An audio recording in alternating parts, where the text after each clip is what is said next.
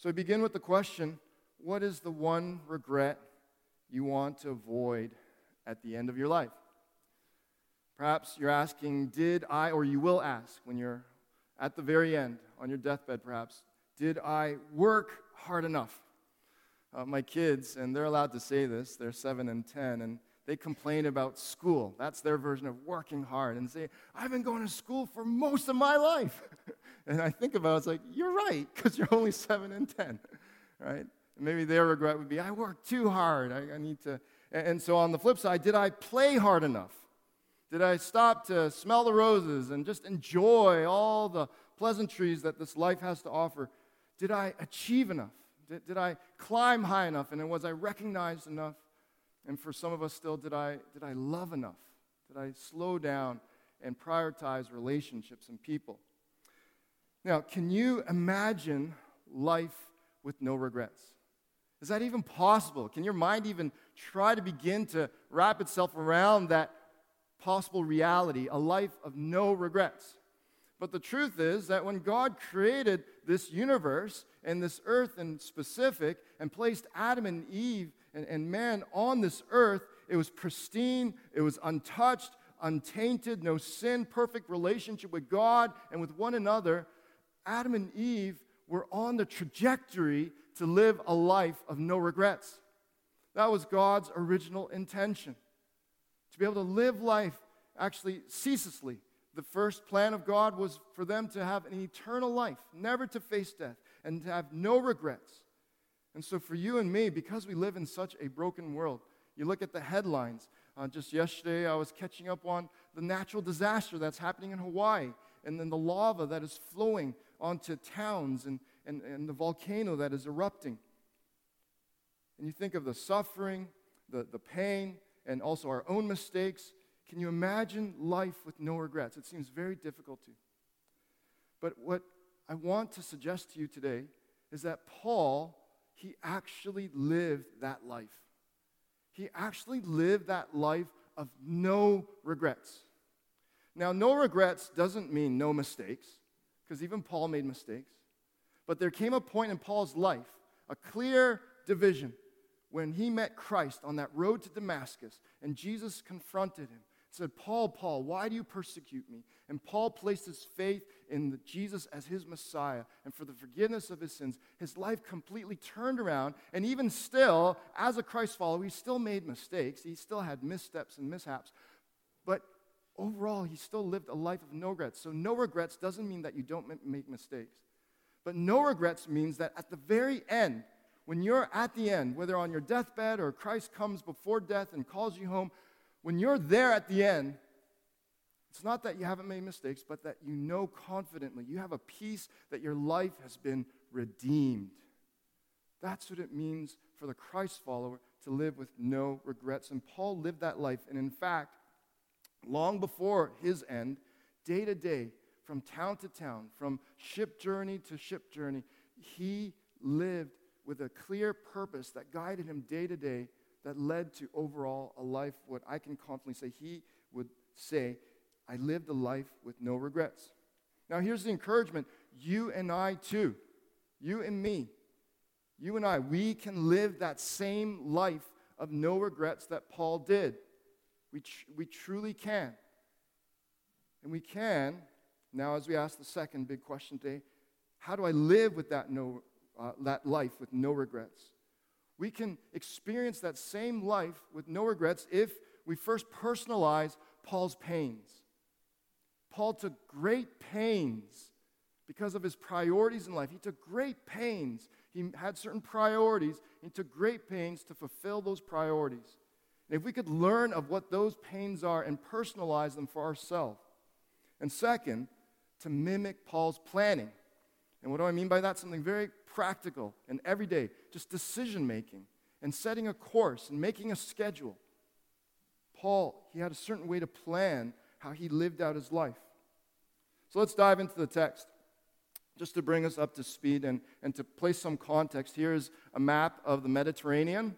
And so we have Italy there, the famous boot. And so hopefully that can give you some reference point. And a few weeks ago, we saw Paul in Athens.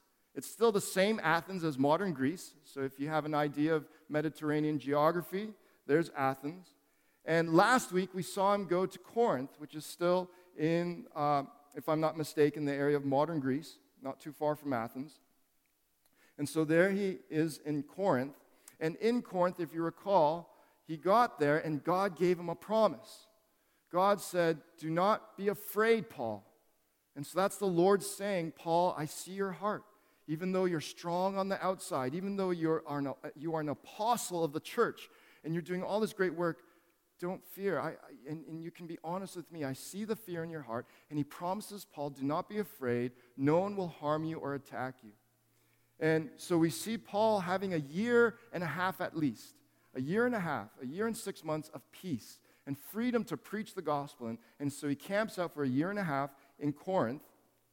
And then last week we saw that promise, it seems like it expired. It was just a temporary promise, and the Jews made a united attack on Paul. And so from Corinth, we're going to see that he stays a little, Scripture describes as many days longer. He stayed there, but then he moves on to Cenchreae, where we saw him today, if you were listening while the Scripture was being read, where he cut his hair. We'll explain that. And then from Cenchreae, he sails across. He catches a ship and he sails across to Ephesus, modern-day Turkey. And then his long-term goal, though, is to eventually get back to Israel. And the ship that he's on takes him to Caesarea. And I didn't include an arrow here, but if you just follow that white arrow up from Caesarea, his main goal is to get back to Antioch, his sending church, his second home base. His first home base is the church in Jerusalem, as we'll see, and his second home base, Antioch. And so we pick up Luke's narrative, and we see Paul's pains. He takes great pains for certain priorities. And so in verse 18, after this, we need to pay attention to what is this. This is the altercation. This is after a year and a half of peace and freedom to preach the gospel confidently and to see fruit of the gospel. Now remember, before that, the reason why Paul was given a promise by God is because his own flesh and blood, his people that he dearly loved, his beloved Jewish people, reviled him. And he got to a snapping point. Paul himself, the super giant apostle of the church, of the early church, the one who wrote approximately half of the New Testament, he had a breaking point. And in his heart, he gave up on his own flesh and blood. They reviled him, and so he blurted out, "Your blood be upon your own heads. I am innocent. Now I'm going to take the gospel to the Gentiles." And then a year and a half later, the Jews make a united attack, and there's an altercation, and even the Jewish leader of the synagogue gets beat up as a result of how it all unfolded. And so this is what Luke means, after this. Now, if you were Paul, put yourself in his shoes. A year and a half spent. First, when that year and a half started, you had written off the people that you loved. And you even had a moment of weakness where you almost even cursed them. But he sticks around a year and a half later, and even after this altercation, he stayed many days longer. Paul could have easily just said, "Okay, I was patient enough, a year and a half. Now this is it. This is the last straw." And he could have just left then. But Luke describes, and what we're to understand, this saying, stayed many days longer. During that time, it was a sort of a saying that could mean even months. He stayed many months longer. And so Paul stayed. And I want you to notice, and Luke records this specific detail, at Cenchreae, he had cut his hair, for he was under a vow. All the commentators that I've read, they agree that Paul was under a Nazarite vow. That was a Jewish vow in the Jewish law. And what it involved, basically, if you think of Samson from the Old Testament, he was under a Nazarite vow. It involved growing your hair out as long as possible, never cutting it, just letting it grow as long as it can, and abstaining from alcohol. And we don't know the reason why, there's a specific reason why the concrete reason why Paul would have gone under this vow. But here's the implication. Here's what I think we can confidently conclude. During that year and a half, even though he had that breaking point and said, your blood be upon your own hands. And in his heart, it seems like he had written off the ones that he had loved so dearly, and he had almost in a sense given up on continuing to share the gospel with this people. He was still involved in Jewish traditions, and we can conclude, based on other things that he writes in other letters, to the Jew he became a Jew. The Jews would have noticed that Paul was growing his hair. The Jews would have noticed that Paul was under this Nazarite vow. See, Paul's intention was never to show, his message to the Jews wasn't, I reject the law, I reject Moses, I reject everything of your tradition. No, what he was trying to show them and prove them was that Jesus is the fulfillment of your tradition. Jesus is the fulfillment of your law and my law. And so what we can conclude confidently here is, even as his priority had shifted to taking the gospel to non-Jews, to the Gentiles, he was still laboring to connect with his flesh and blood. Let me bring that to our everyday. Is there someone in your heart, you've had a moment, whether in the past or recently, you gave up on them in your heart? You've been praying for them for so long. You've even cried tears, maybe even in front of them or in secret, in your secret times with God. But because of their stubbornness, you've even had moments where you said, God, fine. If they want to go to hell, let them go to hell. That's in essence what Paul was saying in last week's verse. And yet we see here Paul, even though he said that on the surface, he had a moment of weakness, one of those moments where you can't squeeze the toothpaste back into the tube. It's already been squeezed out. He kind of said it, but we see him continuing to reach out to those in a moment of weakness he had written off. And this Jewish vow demonstrates that. And we see it further. Paul's pains. Verse 19, and they came to Ephesus, and he left them there. This is Silas and Timothy. But he himself made a beeline right into the synagogue.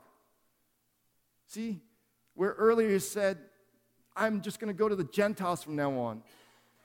This verse proves that it was a moment of weakness for Paul. And he continued to reach out to his beloved flesh and blood, his people, and he reasoned with the Jews. That's a taking of his time to try to explain and sit down and open up the scriptures. A patient reasoning. Now here we see an important doctrine. And I have no doubt that even Paul's motivation, his pains to keep belaboring, to pray for and to reach out to those he loves and who don't trust Jesus yet, it was motivated by what Paul was living out himself, but it comes from the Lord himself, this wonderful theology, this wonderful doctrine of Jesus' incarnation. Incarnation means that basically Jesus came into the flesh. And a simple definition of the doctrine of incarnation is here. Jesus Christ was fully God. He left the glories in heaven, his throne in heaven, and he came to this earth in flesh, became fully man in one person, and Jesus will be so forever. He'll be fully God and fully man forever. Now let me try to liken it to this. Right now, as the weather has been warming up, for some reason I think the ants between the walls in our home are coming more alive as well and coming from dormancy. And in our bathroom, from time to time, we see about 2 or 3 black ants crawling around. And for me, I'm confessing here, I have no sympathy, I have no mercy on those ants, and I kill them right away, unless I have the time. Sometimes I let them live because I want to see if they'll go back to the hole that they're coming from, so that when I find that hole, I'm going to douse it with some, ant spray or whatever it is, so that they don't come into our bathroom ever again, right? Now, the doctrine of incarnation, in lightheartedness and all seriousness mashed together, is Jesus becoming an ant, so to speak. Would you be willing to become an ant to save ants? I wouldn't. But Jesus, now, in literal, real terms, he became human. And he met us where we were at. He entered our life in all its brokenness. And Paul, he says in another letter, to the Jews I became a Jew, to the Gentiles, a Gentile, to the Greeks, etc., etc. That's the application of the doctrine of incarnation, that you're willing to step into that context. Remind me of another story this week, if you've seen the movie way back, Schindler's List. And one of the main characters there, Schindler, the story starts out, he is just a selfish opportunist. And basically, he owns a factory, and he was trying to recruit more Jews because they were cheaper labor, and he could increase his bottom line. But the movie recounts or tells the story of how his heart began to change toward them. And incidentally, as he recruited more and hired more Jews for his factory for him to become richer because they were cheaper labor, more Jews were being saved during World War II. This is set in the Nazi regime during World War II. Now at the end, obviously the Allies win, and Schindler is also on the war criminal list. And he has to flee. But as he is fleeing at the end, as he is about to depart the factory, all the Jews come together and they present him with a ring that they forged for him. And that picture there that you see on the screen is them presenting the ring. And there's an inscription inside. It says, "He who saves one life saves the world." And he begins to have a meltdown. And he looks at his pin. He says, "This was made of gold.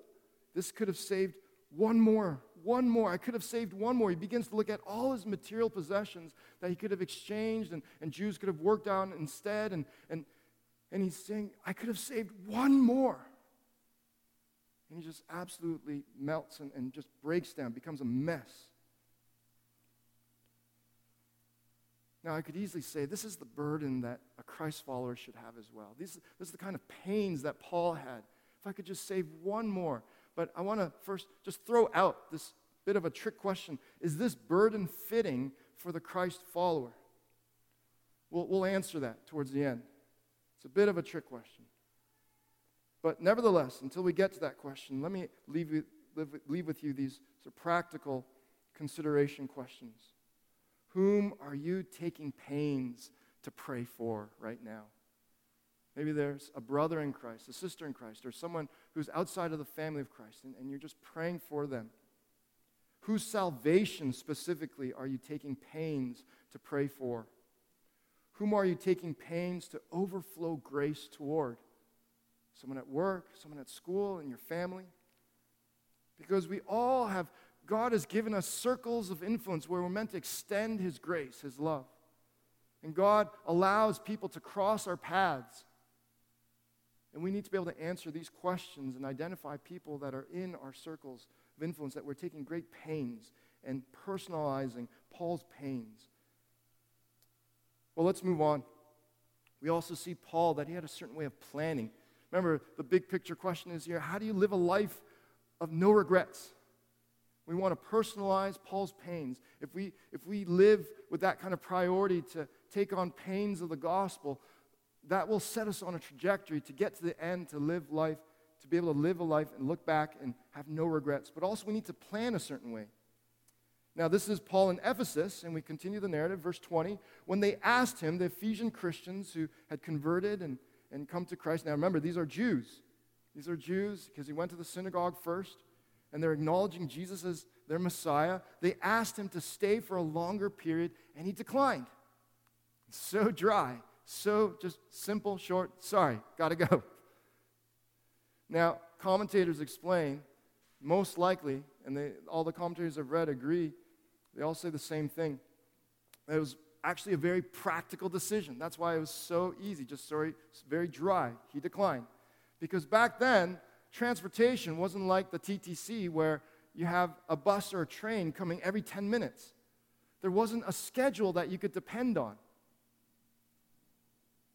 For Paul to have in his mind, he had a greater priority. I want to get back to Israel, and specifically, I want to get back to Antioch, because that was his heartfelt home base.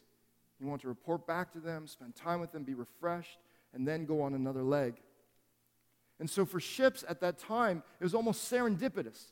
You'd go to the dock day by day, and if there was a ship there, you'd ask the captain, where are you headed?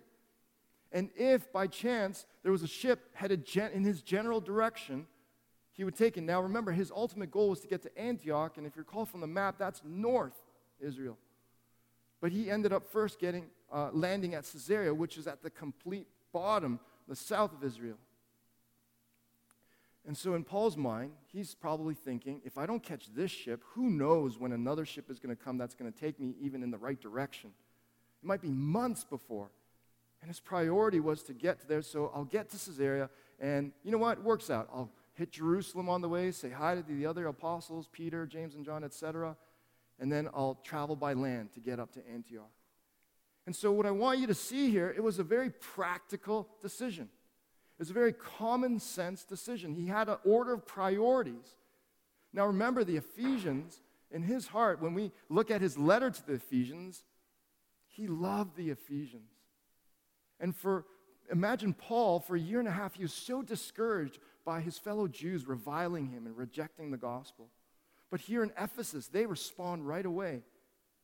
I'm sure in his heart there was something that wanted to stay because there was something good going on here, but he had greater priorities. And so it was a very practical decision. But now look, we see greater insight in how he plans, how he's making his decisions day by day. Verse 21, but on taking leave of them, he said, I will return to you. His heart was to return. That was his heart's desire. Because I imagine putting myself in Paul's shoes, God's doing something good here. This is so refreshing to see my fellow flesh and blood, my Jewish family, receiving Jesus as the Messiah. And I can imagine him wanting to stay there longer. And so here's his heart. I will return to you. I want to return to you if God wills. He punctuates, if God wills. And he set sail from Ephesus. Now, I hope for the Christ follower here that this reminds you of another prayer pattern that we see, that you've perhaps seen before. And it's our Lord's most intimate, intense, soul-bearing moment of prayer. Jesus' Gethsemane prayer. The night before he's crucified, anxiety to the point of hematodosis, which is just the medical term for a certain level of stress that your sweat glands start bursting and little beads of blood come out. And this is his prayer. He said, Abba, Father, which we can rightfully translate Dad, Father, Daddy, Father, both intimacy and respect. All things are possible for you. Remove this cup from me. That's him expressing his desire, his human desire. If possible, I don't want to have to go through this crucifixion. I don't want to have to suffer on the cross for all the sins of the world. Yet not what I will, but what you will. Proverbs 16:9, and this is just one spot in the Bible, but scripture from Genesis to Revelation, we see this sort of thinking for God followers, Christ followers, where we have the freedom to be honest about our heart's desire, our human desire. But then the Christ follower sincerely punctuates that prayer with, but not my will, but yours be done. What God wills. And packed into that is the heart, change my heart, God, to line up with your will. And so even Proverbs 16:9, one of my life verses, I have a list of life verses that I go to, and this is one that we make our plans, but the Lord directs our steps. It's the same idea. So consider this thought. When you surrender your will to God, you can't lose. When you sincerely take the time to pray, here's what I'm thinking, God, here's what my common sense and practical decision-making lines up, but let your will be done, and I submit it to you. You can't lose. He causes everything, our triumphs and our tribulations, our master strokes and our missteps, everything for the good of those who love him and are called according to his eternal purpose. Christ follower, you can be confident. Take the brain, take your desires and emotions, all within, of course, testing with Scripture and the guardrails of Scripture, but take all that, be real, be human, bring that all before God and lay it down, surrender it. And surrendering means being open to saying, God, if my desires are offline, or if I'm being tempted towards sin, please point that out in me and let your will be done. That's the joy and freedom that Christ followers have. So third and final big question today, how do I really live with no regrets then? I could stop here and say, all right, let's get pumped up as Christians, Christ followers. Let's personalize Paul's pains. Let's muster up some more willpower and let's, one more saved. If I could just save one more. And let's get more wise and learn to prioritize and make checklists and become more logistically savvy and consider all the details and plan well and use our common sense. And then tack on there, if God wills. No, that would be the wrong message. I would be encouraging you to just continue to live by works, by your strength alone.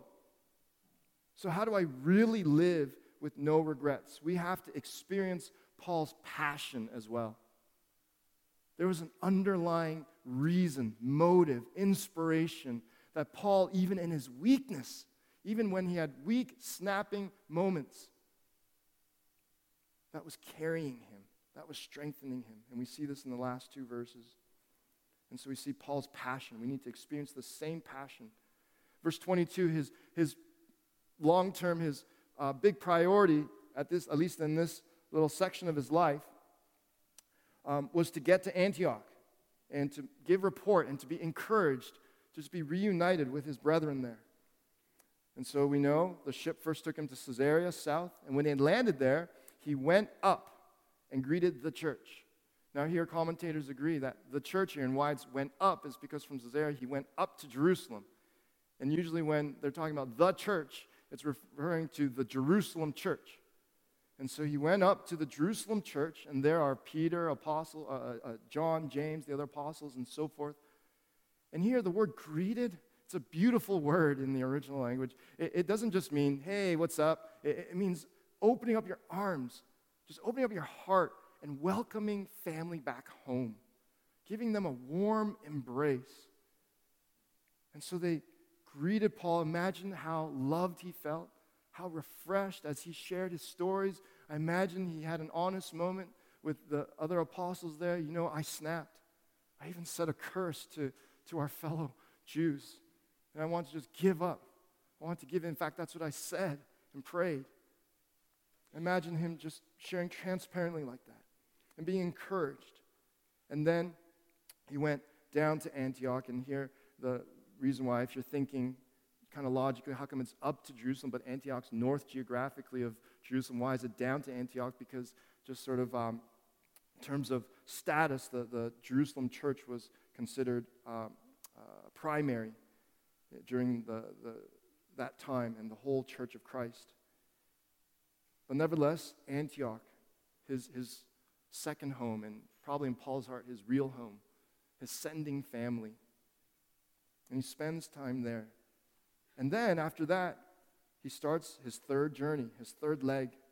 And so he goes from one place to the next, to the region of Galatia and Phrygia, all the places that he had planted. The Lord had used them to plant a Jesus-believing, a gospel-centered congregation, and strengthening all the disciples.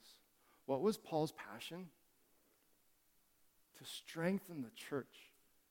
And strengthen here means to make firm a certain knowledge. That's what the strengthening here means. To make concrete, to cement a certain knowledge. What was the knowledge? It was all about Jesus. It's all about Jesus, that he came to die on the cross. He fulfilled the law. He took our place. He died to lay down his life so he could build up his church. Paul would say to the church, you are the bride of Christ. You are Jesus' beloved. Let that completely reorder your identity, your purpose, the way you steward your resources, everything. Paul's passion was the church, meaning Paul's passion was Jesus' passion. That's why Paul could persevere. That's why Paul could go on and on and on. through whatever triumph and tribulation, through whatever master stroke or misstep, it's because what was undergirding him was not his own passion, but it was Jesus' passion. Jesus made his passion for the church clear. Matthew 16:18, and I tell you, you are Peter. This is him speaking to Peter at the time. And on this rock, but the focus is this, Jesus, I will build my church. Jesus will build his church, and the gates of hell shall not prevail against it. And so I asked you earlier, this idea of, I could have saved one more. Is this burden fitting for the Christ follower? Yes and no. Yes and no. People who get to know me, you'll know that's one of my favorite answers. My family is annoyed by that question, or by that answer. Yes and no. Just say yes or no, not yes and no. And it's yes and no because you can't save the person that is stubbornly rejecting the gospel. You can't. And if you cross a line, a wrong line, where you actually think and feel that you can be their savior, it's going to depress you. It's going to destroy your heart. It's going to ruin you. Trust me, I've been there. But when we stay in light, just at the feet of Jesus, and we're in touch with his burden, it's his church. He's the one, and his Spirit is the one that will work in that person's heart that you're praying for, whose salvation you're praying for, or they're going through something, and you're hoping that they'll see life through a gospel perspective and shed their old perspective. As you stay at the feet of Jesus, we're meant to still have enough burden to keep reaching out, but to stay far from that dangerous boundary where you cross over and think that you're the one who can actually save them. It's Jesus' passion that needs to be our passion. Just another reference that's so beautiful, Ephesians 5. Christ loved the church and gave himself up for her. Gave himself up for her. See, Paul's passion was Jesus' passion. And it was Jesus' passion for his church that he's building that gave him the energy, that gave him the day-to-day strength, especially when he was low, to keep moving forward. So I want to end by asking, what's your passion? What's your passion? When you get to the end of your life, will you be able to say with Paul and the other true saints, I have no regrets. Doesn't mean that I haven't made any mistakes or have had any missteps. But overall, I live for the passion of Christ and by the passion of Christ. So I want to leave you with just one sort of big practical action step. I hope and pray that as Jesus' passion and his grace continue to do work from inside out in your own heart, that your passion will become Jesus' passion. Even those days when you feel down, when you don't feel like moving forward, you're going to experience a supernatural wind. You're going to experience a supernatural strength, a grace that lifts you up because it's Jesus himself and his Spirit. What does that look like practically and concretely? Be and build Christ's church. Be and build Christ's church. Let that be your greatest overarching priority in life, the pains that you take. But we live that out by living to first preserve. Preserve. Jesus calls us to be his salt and light, to preserve the church, to be salt that preserves through our integrity and goodness. Not just to be moral and good enough and good people, but because the Spirit is working in us and we know the light of Christ.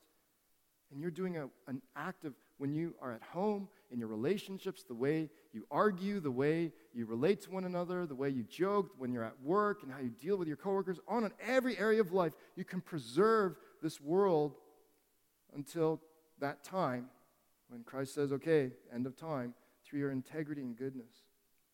That's fueled by the gospel. For some of you, adventure. Take a risk. Be and build the church by adventuring, taking risks by faith in step with the Spirit. Wherever you work, whether in the marketplace or you're homemaking or you're a student, have the mentality to be and build Christ Church by living to redeem work and culture by your approach and realizing it's all for the glory of God. And also be and build Christ Church by extending Christ's love through mercy and justice. Jesus is passionately building his church. And we see Luke chronicling Paul continuing in that because of Jesus' passion, becoming his passion. And I hope it can be your passion. Let's pray.